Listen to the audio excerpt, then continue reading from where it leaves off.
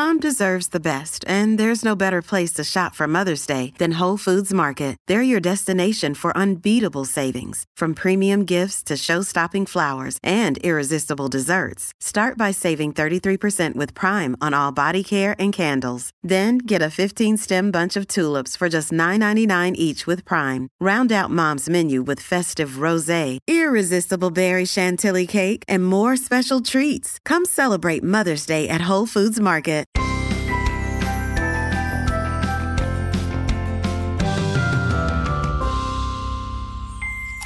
Hello and welcome to Bites of Health, where we hope to take a bite out of your parent worries each day with sound advice and guidance. Every morning, we'll answer a commonly asked pediatric question in 5 minutes or less. I'm Dr. Jess Steyer, a public health scientist, and today I'm joined by our pediatrician bestie, Dr. Dina DiMaggio. Hello, Dina.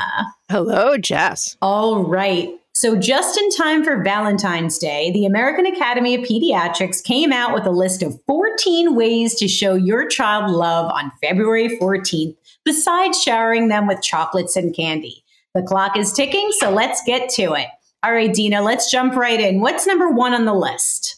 So number one is my favorite. So turn on the cuddles. As any new parent knows, newborns love to be held and cuddled. So you can't spoil them with cuddles. So get them in as much as you can. Babies love being massaged and rocked, while older kids love being hugged, cuddled, and holding hands. Okay, I'm loving this. I do this all the time. This is just more of it. All right, what's next? So read to them. So I tell my patients to begin reading to their baby the minute they are born. It helps you not only bond and have quiet time together, but also fosters their love of learning and language development. All right. Next, is it something about hugs? Yes, indeed. So hugs first before getting upset. It's very easy for us as tired parents to yell at our child when they are acting out or being cranky, but the AAP recommends to take a deep breath, stop for a second, and give your child a cuddle or a loving gesture to help them, calm them down, and discuss what is happening. All right. What about discipline? So discipline with love always. Always use positive reinforcement and never physical harm, like spanking or hurtful words that can cause long-term physical and mental harm.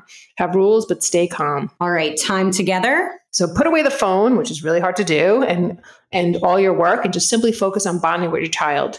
Plan game night, outdoor activities, or cook or read together. What about staying healthy? Also a favorite. So make sure you and your child have routine healthcare visits with your doctor, model good eating and exercise habits so your child can learn how to live a healthy lifestyle early on. Choosing words with care. So always you want to be positive with your child and don't put them down to help encourage positive self-esteem.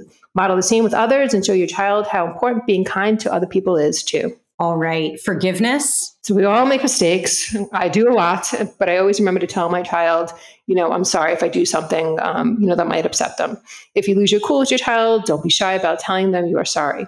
No one is perfect, and give yourself grace and forgive your child's mistakes as well. All right. I love this next one. Love the earth. Spend time with your child in nature, not just sitting in front of a TV or video games, and come up with ways together to help reduce waste and care for the environment.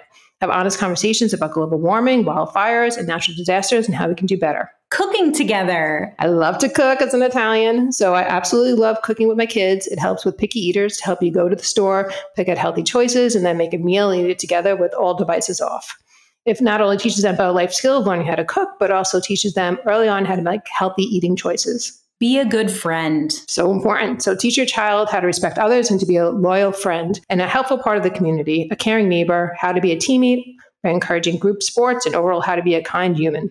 Talk to your child. So I always ask how their day was, listen to their feelings, and just overall be there for them when they want to talk or having a bad day. Tell your child you love them no matter who they love. Yes. So be open to your teen so they can feel comfortable about telling you about their relationships and feel safe with you and not be fearful about discussing their gender identity or sexual activity. All right. Finally, tell them you love them without limits. So no matter how young or old you are, children need to be loved and should be told often how much you love them on Valentine's Day and every single day. All right. Well, I learned something. We hope you learned something, and we have lots more to share. You can get your bite of health every day, Monday through Friday. If you like what you've heard here, let us know. Leave us a review on Apple and be sure to tell your friends. Remember, there is no single or best way to parent. Parenting is a journey, and we are all just doing our very best. We wish you happy, healthy, and stress-free parenting.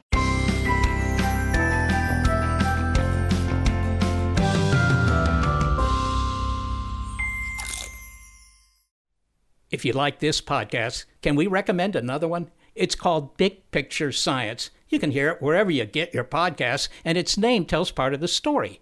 The big picture questions and the most interesting research in science. Seth and I are the hosts. Seth is a scientist. I am Molly, and I'm a science journalist. And we talk to people smarter than us, and we have fun along the way.